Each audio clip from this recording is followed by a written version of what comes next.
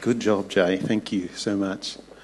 That was awesome. I was reminded, thinking about Jay coming to read the scriptures tonight, and next week, next Sunday night, Jay is going to be baptised.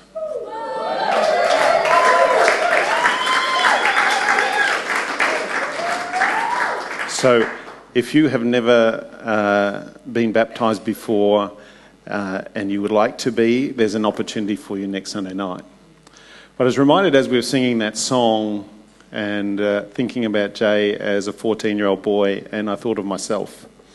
And when I was 14, I was a rebellious young man, and I decided when I was 14 that I would break the law and pinch something from the shops.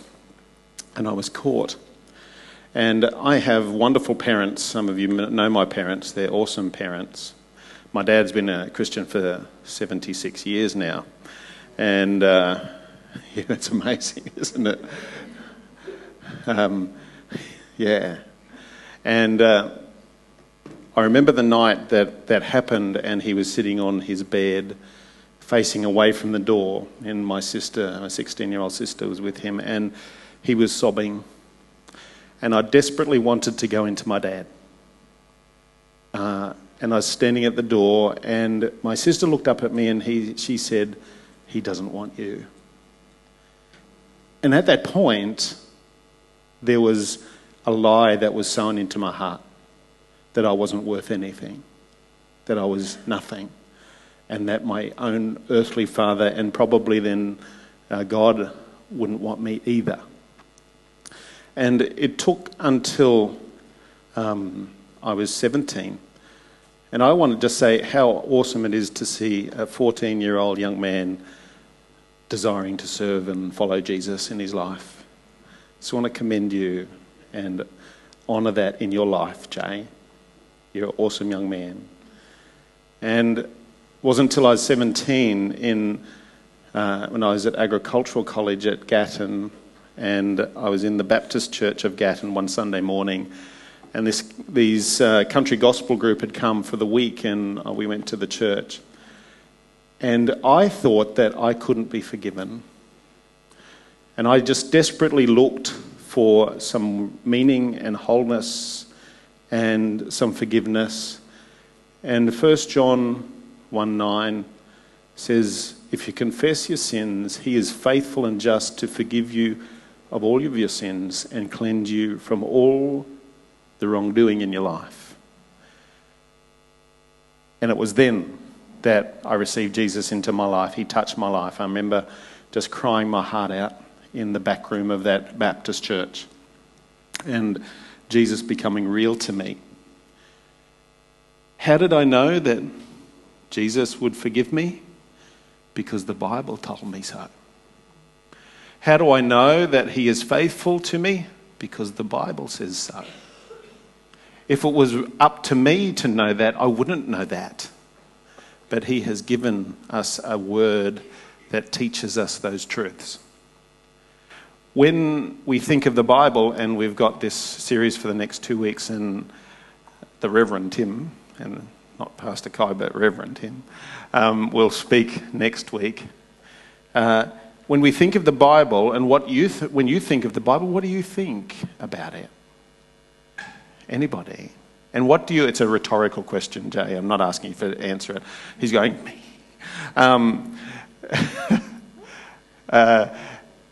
How do you approach it when you go to read it? Some people find it hard to believe, particularly when it talks about miracles and supernatural things. And people also find it hard because of its morals and its values, because they think that they were just a part of a past era and they're not for today. I was listening to some interviews of people, what they thought of the Bible, and this is what some people have said. The Bible is archaic. It's an ancient thing. It is designed for people of the time. It's culturally relevant to its initial readers, but culturally irrelevant to us. It is passed down by word of mouth. It is not something to be followed, but it is a great work of art, something like Shakespeare. I think it's a bit better than Shakespeare. At least it's easier to understand. That's what people say. What do you say about the Bible? I've heard Christians say that we should take the Bible literally. I've heard Christians say we shouldn't take the Bible literally. When people talk about the literalness of the Bible, I think what they're saying is you shouldn't insist that everyone believe, or what you shouldn't take it literally, that everyone believe and follow everything in it, because there are some things that are wrong and there are some things that are right. There are some things that are good and some things that are bad. There are things that are legends and myths. And much of the Bible promotes views that we just don't believe anymore. That's what some people say. What do you say? I believe that we can have confidence in the Bible in three ways: historically, culturally, and personally. First one, I'm just going to run through these. Hang on. Turn that on. Turn it on. Oh, it goes too quick. Historically. Some people say that the accounts of the Gospels were just written so that people could have political power and that they could have control in their community. And this new sect that sort of attached itself to this guy called Jesus could have some political power within the Roman Empire and in the Jewish culture as well. Luke, the guy who wrote that book, he's a doctor. And he says in chapter 1, he says that he sets himself up to be a reliable witness of the truth of the account of the gospel. How? By analysing the accounts of eyewitnesses. Because it says in the first part, many have undertaken to draw up an account of the things that have been fulfilled amongst us, just as they were handed down to us by those who from the first were eyewitnesses and servants of the word. Hey, stop playing with the buttons. With this in mind, since I myself have carefully investigated everything from the beginning, I too decided to write an orderly account for you, most excellent Theophilus. Aren't you glad, Jay, you didn't have to have that word? So that you may know the certainty of the things you have been taught. Luke is saying that these eyewitnesses are still living. They're still there. You can go and ask them. Go and ask them about what I'm going to write to you about. I'm going to give you an account of the life of Jesus. I'm going to tell you what's true, and I'm going to prove it. We can prove it by the eyewitness accounts. Paul writes about 20 years after Jesus' death, and he writes in 1 Corinthians 15 these few verses: Christ died for us, our sins, according to the Scriptures, that he was buried, that he was raised on the third day according to the Scriptures, and that he appeared to Cephas and then the 12. After that, he appeared to more than 500 of the brothers and sisters at the same time, most of whom are still living, though some have fallen asleep, some have died. Then he appeared to James, then to all the apostles, and last of all, he appeared to me also as to one abnormally born. I won't go into the abnormally born bit tonight, but what Paul is saying is that there are these people who are still living who saw Jesus. Go and have a chat to them. They'll tell you it's true. It's true that he rose bodily from the dead. Some people try to disprove that or try to debunk that. But Paul says, no, he rose bodily from the dead. He says it's truth, particularly because there are a bunch of people who are still living who saw it and who knew him and know that he rose from the dead, that he was crucified. They know it. Go and ask. You see, the Bible is God's revelation of himself to us. It's a story of how God deals with Israel, how God deals with the world, how God deals in history, using human people who had historical experiences. He uses the eyewitnesses, these people who witnessed and experienced him. The Gospels are real history relying on people's experiences. Now, when we consider human history, everybody in this room would have heard of Alexander the Great. Who hasn't heard of Alexander the Great before? Well, when we think about Alexander the Great, how do we know that he existed? Because we read history books, don't we? We read written accounts of Alexander the Great. But if we examine the accounts of Alexander the Great, a few sources were all put together, and the written record of Alexander the Great was prepared between 200 and 300 years after Alexander the Great. But we look at them, we think, that's truth, because it talks about Alexander the Great, and if it's that history book, well, it must be true. And yet, we consider the Bible written not too long after Jesus, and we think, nah, that can't be true. Our best record of Tiberius, now Tiberius was a ruler in the same time as Jesus, that best record that we have is around 80 years after Tiberius lived, and it's written by a guy called Tacitus. Isn't that exciting? Wouldn't you love the name Tacitus? Imagine some of the nicknames you get at school. Anyway, he wrote that about 80 years after Tiberius ruled. Paul's letters that we read here in 1 Corinthians are written from about the 20-year mark after Jesus, and the Gospels are written around the 30 to 60-year mark, except for the Gospel of John, which is a bit late, about 65 years after. The accounts of the Bible are closer to the time of Jesus than are the best sources of information for the man who ruled the world at the same time. And yet we try to discount them. In our context, you think this is boring? Who thinks this is boring? Thanks. We're getting there. In our context, we read about North Korea about 5 seconds after something happens. A ballistic missile is shot into the air and falls to bits and blows up within seconds, and it's on news like that. Something happens, well, we don't need to know that something happens to Donald Trump because he's already tweeted it. But, well, he has. We know that. But anything that happens in the world, we know within minutes that it's already there, don't we? But in the first century context, things or information happened a little less quickly. For we know that only 10 to 15% of the people could read at that time. And the best way of relaying information was memorising the information and passing it on exactly to other people. Passing it on intact. So memorise, pass it on, memorise, pass it on, memorise, pass it on. Do you understand? So compared to other writings of the time, the number of surviving equivalent documents of the Bible that have survived can be numbered on two hands. So those things that we talk about of the history around Jesus, the documents that prove that, we can number them on this many hands.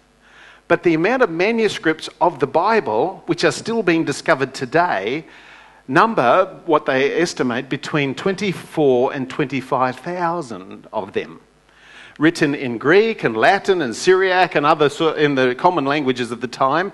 Why did they do it in those sort of languages? So that it wouldn't be forged or frauded. But you see, we've got this small number of documents that we base all of our understanding of the time, and yet we try to push the Bible away when it's got 24 or 25,000 documents. That's amazing, isn't it? Why? So these documents about the Bible are so many and too many and historically accurate to be a legend.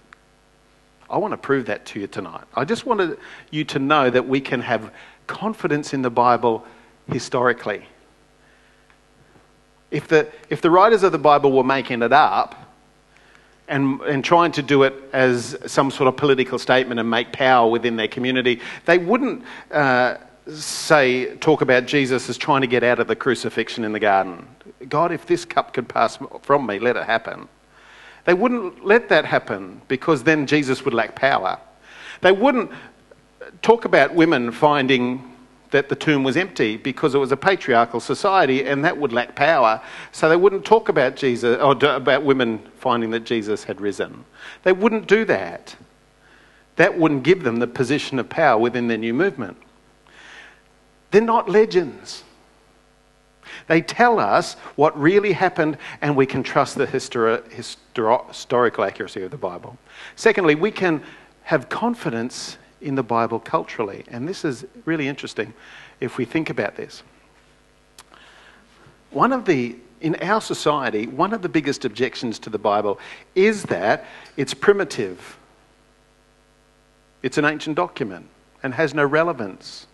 It's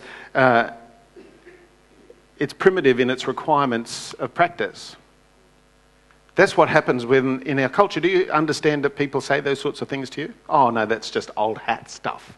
That is not relevant to us today. There are texts in the Bible that offend us. Do you read the Bible sometimes and you get a little bit offended? You think, oh, that's a bit hard. We write it off because we think that our culture in the West is far more superior than every other culture. We think that we've got it all together. We think that we're far more superior than everybody else. That we've moved on from these Bible things, these cultural things that have been written there. Do you know that the Bible might not teach the things that you think it does? Do you think that could be true? Do you think that the Bible might teach about stuff that you're not thinking about? Or you don't think it teaches what it does? In our text today, the people were walking from Emmaus. I guess they were walking. They didn't have cars. They might have been riding some donkeys, but Jesus came alongside of them, so they're probably walking to Emmaus. And they were discussing what they thought the scriptures had said about the one who was to redeem Israel. And that shows me that they were thinking in their own context, in their own culture. They were thinking about redeeming Israel, not the whole world. So they were thinking about these things. And if you get a hold of what the Bible says, so often rather than what we think it says, it will come alive. Sometimes we just read the Bible and we think what we think it says, and it's dead. But if we take the time to understand what it's really saying, it will come alive to us. I didn't think that I was forgivable when I was 17 years of age after that incident when I was 14 and other incidents. I didn't think that I was worthy. And so it was the Holy Spirit who would take that Bible and bring it alive to me so that I could then know that I was forgivable, that Jesus said, I will forgive you if you confess your sins to me. If you put your trust in me, and I will cleanse you from all of the stuff, all the wrongdoing that has happened in your life before, and even in your whole life. It took me to understand what the Bible was really saying, not what I thought it said. Do you know that you might not grasp what the Bible teaches simply because of your cultural blind spots? In verses 20 to 21, the chief priests and our rulers handed him over to be sentenced to death, and they crucified him. But we had hoped that he was the one who was going to redeem Israel. We didn't expect that he was going to be handed over to be crucified. We expected something quite different to that. And what is more, it is the third day since all this took place. They had a cultural blind spot. It's very easy to read a passage in the Bible through our cultural coloured glasses and misunderstand what the meaning is. I don't know if you read, and for our German friends, some years ago, our Prime Minister was Kevin Rudd. Twice. And 2 times. And he couldn't make up his mind. And anyway, he was at an ABC Q&A show. There's a show on the ABC called A Question and Answer, and it does a lot of culture topics and topics that are relevant. And it was on this night that he was on the panel, and they were talking about marriage equality. And I'm not going to open that issue tonight. We'll talk about that another day. But a guy got up and asked him a question. He's a pastor here in Brisbane. You may know him, Matt Prater. And he asked him a question about him changing his mind about marriage equality. And Kevin Rudd threw it back at him and says, well, what do you Christians think about it? And Matt expressed his belief. And then Kevin Rudd got on the offensive, and he got quite annoyed with that view. and he quotes out of Ephesians 6:5, slaves, obey your masters. The Bible condones slavery. Why can you say that it doesn't condone this other? It condones slavery. He tries to express his point of view by using a scripture, but he uses the scripture out of context. He uses the scripture out of its meaning. How many times do we take the Bible and quote something and try to use it to express something that it really means? Does the Bible condone slavery? Not in the same way as we think of slavery. I don't think Kevin had it right. Sorry, Kev. I think that it doesn't condone slavery the way we think. When we think of slavery, we think of things like children being forced into sex slavery in various countries of the world. We think of Pacific Islanders who were snatched away from their countries and brought to Australia to cut cane. We think of Africans, if we understand the history around Amazing Grace and John Newton. We think that Africans were snatched away from their country and taken to America and put on the cotton plantations. That's what we think about slavery. But that's not what the Bible talks about in the New Testament when it talks about slavery. A slave in the New Testament could walk around dressed just the same as everybody else. He could have freedom within the community. He could make money just like everybody else. He could be successful just like everybody else. When Paul talks about slavery, he talks about people who voluntarily indenture themselves to someone else, particularly if they have a debt. So if I owed Toby some money, you wish, you need it. I could voluntarily indenture myself to Toby to work off the debt towards him. You understand?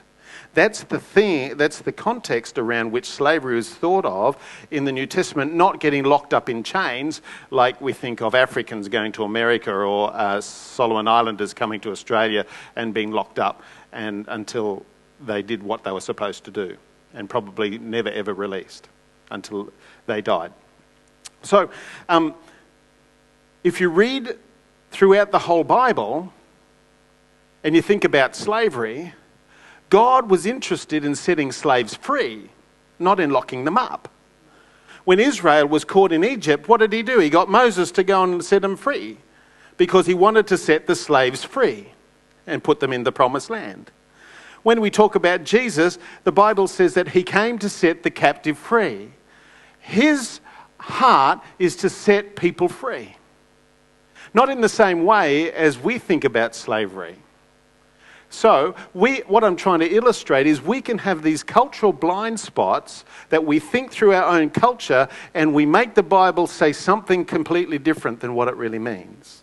Do you understand? You think this is boring still, Dave? Oh, you're on your phone, must be. Sorry, mate.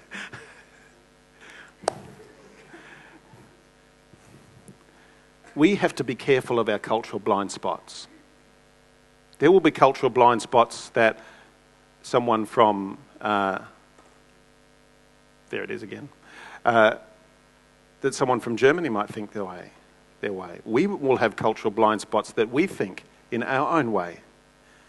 Do you know that we live in a culture that thinks it's far more superior to other cultures? Do you know that?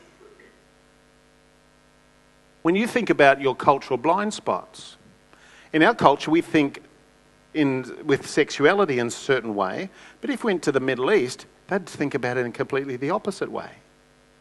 We think about forgiving our enemies, but if you went to the Middle East, they don't want to forgive their enemies, they want to kill them.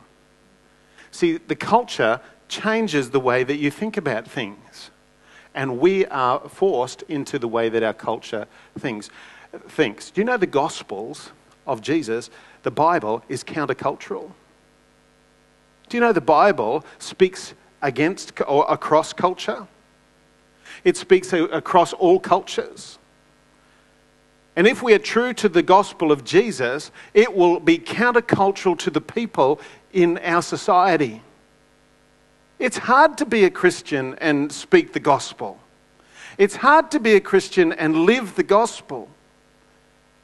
But the Bible, the gospel in which the gospels are contained, and the gospel message is the Bible, that message of the gospel, of Jesus coming to set the captive free, of bringing that forgiveness to that 17-year-old kid who couldn't forgive himself, that's countercultural.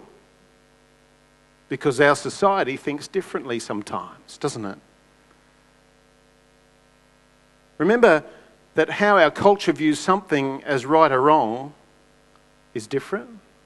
It's viewed the same in the other cultures, or not so the same in other cultures. So why should we throw the Bible out because it offends our culture? Should we do that? When we have the high and mighty individualistic cultural attitude that we have in the West, when the church stole Aboriginal children and put them with foster children or foster families, we used the scriptures to prove what we should do. When they took African slaves into America, the white people would say, "Slaves, obey your masters." And they used the scripture to twist what they were trying to do. Do you understand that we think with white supremacist sort of attitudes within white Australia? We do. We do. Do you know that Aboriginal homes are still being bulldozed? Last week we had people from the Aboriginal Islander Christian Fellowship here speaking with us. And Vincent was a man who lived in a bay, I forget the name of the bay, and this barge came and anchored offshore one night. The next morning it came to shore, and the police and the government officials came off the barge, apprehended all the people, shoved them on the barge, and burnt the village down, and took them to Palm Island. That's the history. And the church was involved. Isn't that sad? So why should we throw out the Bible because it offends our culture when we have these high and mighty individualistic cultural attitudes? Does white culture know better than black culture? No. So why has the church done that in the past? Why has the government done that in the past?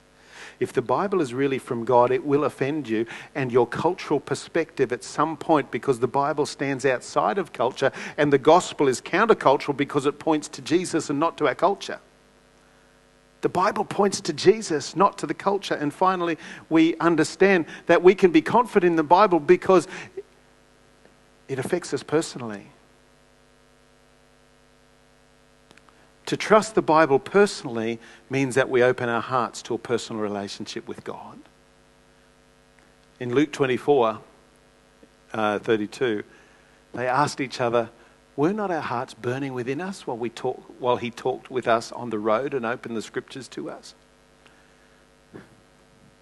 When the Bible speaks about the heart, this burning of the heart, it means the center of the whole person. When we think about the heart, it means the center of our emotions. But the Bible talks about the center of the heart being the center of the whole being, the whole person.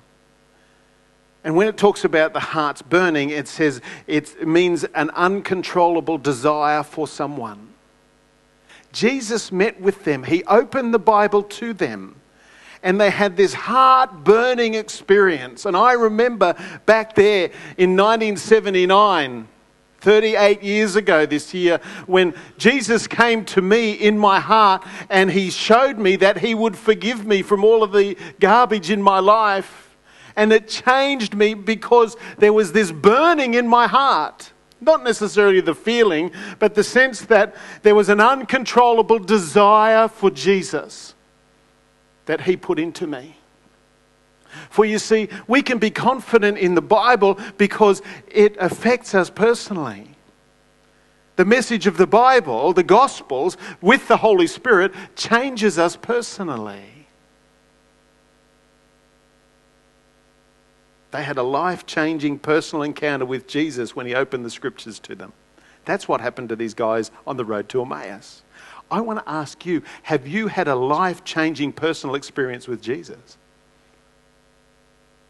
Have you? When you read your Bible, is it that you look for Jesus in the middle of it?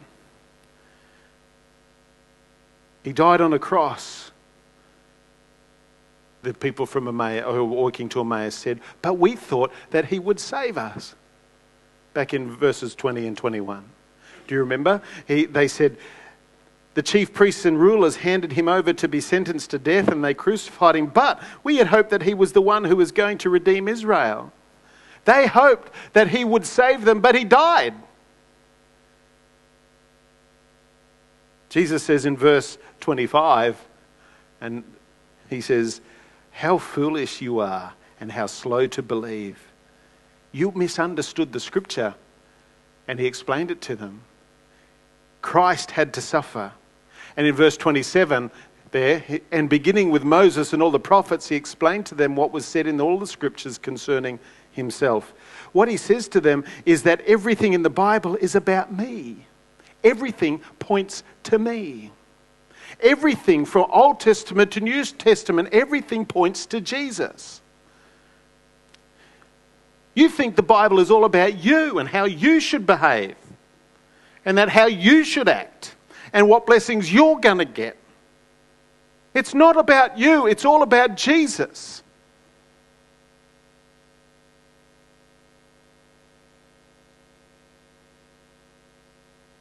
Sometimes we think we read the Bible so that we can get or find the places where we can get favour with God, so that we'll be okay with him.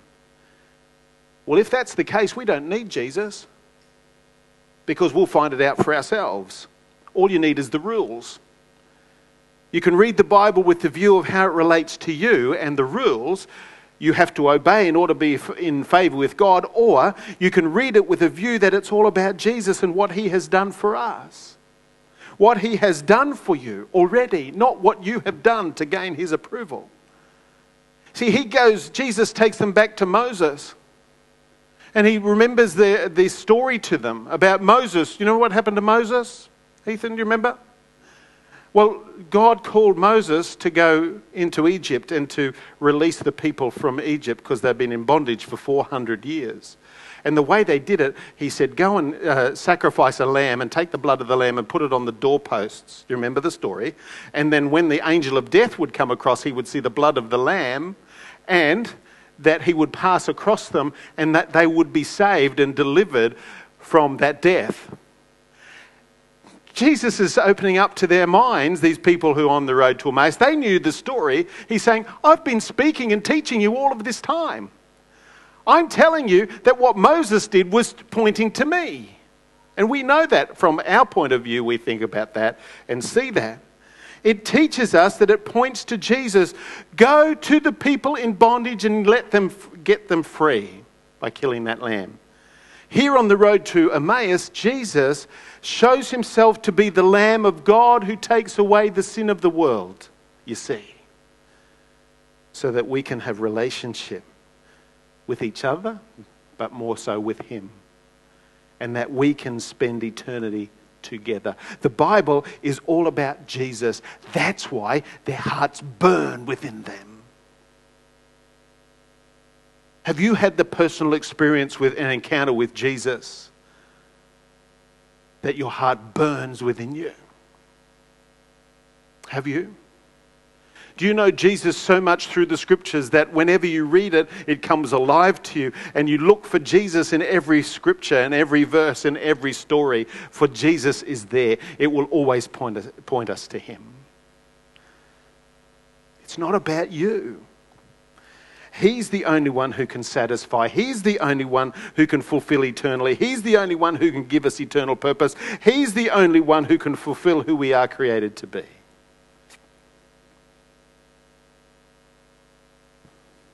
The Bible will offend you. And if it's not offending you, then maybe you're not meeting with Jesus. Because it'll cut across your culture. It'll cut across sometimes your thoughts. It'll cut across your attitudes and your perspectives. He comes to love us so much that he wants you to be like him. And that's why it will offend you. It's essential, this Bible, in your relationship with Jesus. Yeah, we'll have growing pains. Yeah, it'll be hard. But he calls us to submit to him. Has your heart burned with you as you've opened your heart to him and his word? Has it? Are you here tonight thinking, yeah, wish he'd just shut up so we can go to supper? My friends, God wants to do business with you tonight, and he wants to show you that his Bible is real. Historically, it's something we need to be confident in and trust in culturally, and it's something we need to be confident in and trust in personally. As he did with those guys on the road to Emmaus, he wants to speak to you tonight. Just like he did to me when I was 17 years of age. He wants to speak to you. Let's pray. Father, we have a society that has ignored you. We have a culture that tries to destroy you. We have a culture that tries to disprove your Bible that you have given us so that you might reveal yourself to us. And we have believed the lie so often. And for that we ask your forgiveness. We read the story of these guys who walk into Emmaus, Jesus, and you came beside them and you opened the scriptures to them and their hearts burned within them because your word changed them and revealed who they were. Would you do the same with us? As we open our hearts to you, dear God, with all of those feelings of unworthiness, with all of those thoughts that the Bible might even be archaic and irrelevant in our culture today, would you show us differently? When we come to you with the thoughts that we can't be forgiven because of the stuff in our lives, would you show us that you forgive when we confess our sin? When we come to you broken and bruised and hurting, would you show us that you love to heal and to set free? In this place tonight, dear God, when we realize who you are, and we realize the truth of you, of knowing you, is contained within a book that we call the Bible. It's there. Would you change our lives and help us to realize that?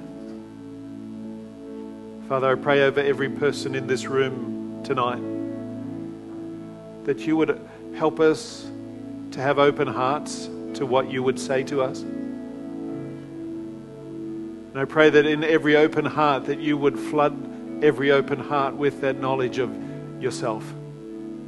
So that like the people on the road to Emmaus, our hearts would burn within us. That we would have that fresh personal encounter with Jesus right now in this place. Oh God. Oh God. We long to know the value and the worth of being yours. I know there are people here tonight who struggle with those sense of worth, and I still do. Because those lies try to come back to you and they try to overtake you. There are people who struggle with the brokenness and been unable to even to receive the forgiveness that Jesus has for them. He wants to show you his forgiveness tonight. There are people who just feel distant from God, and the Bible has become the textbook and the workshop manual, if you like. He wants to make it real to you again. And there may be someone here tonight who's never ever encountered Jesus at all. He wants to encounter you.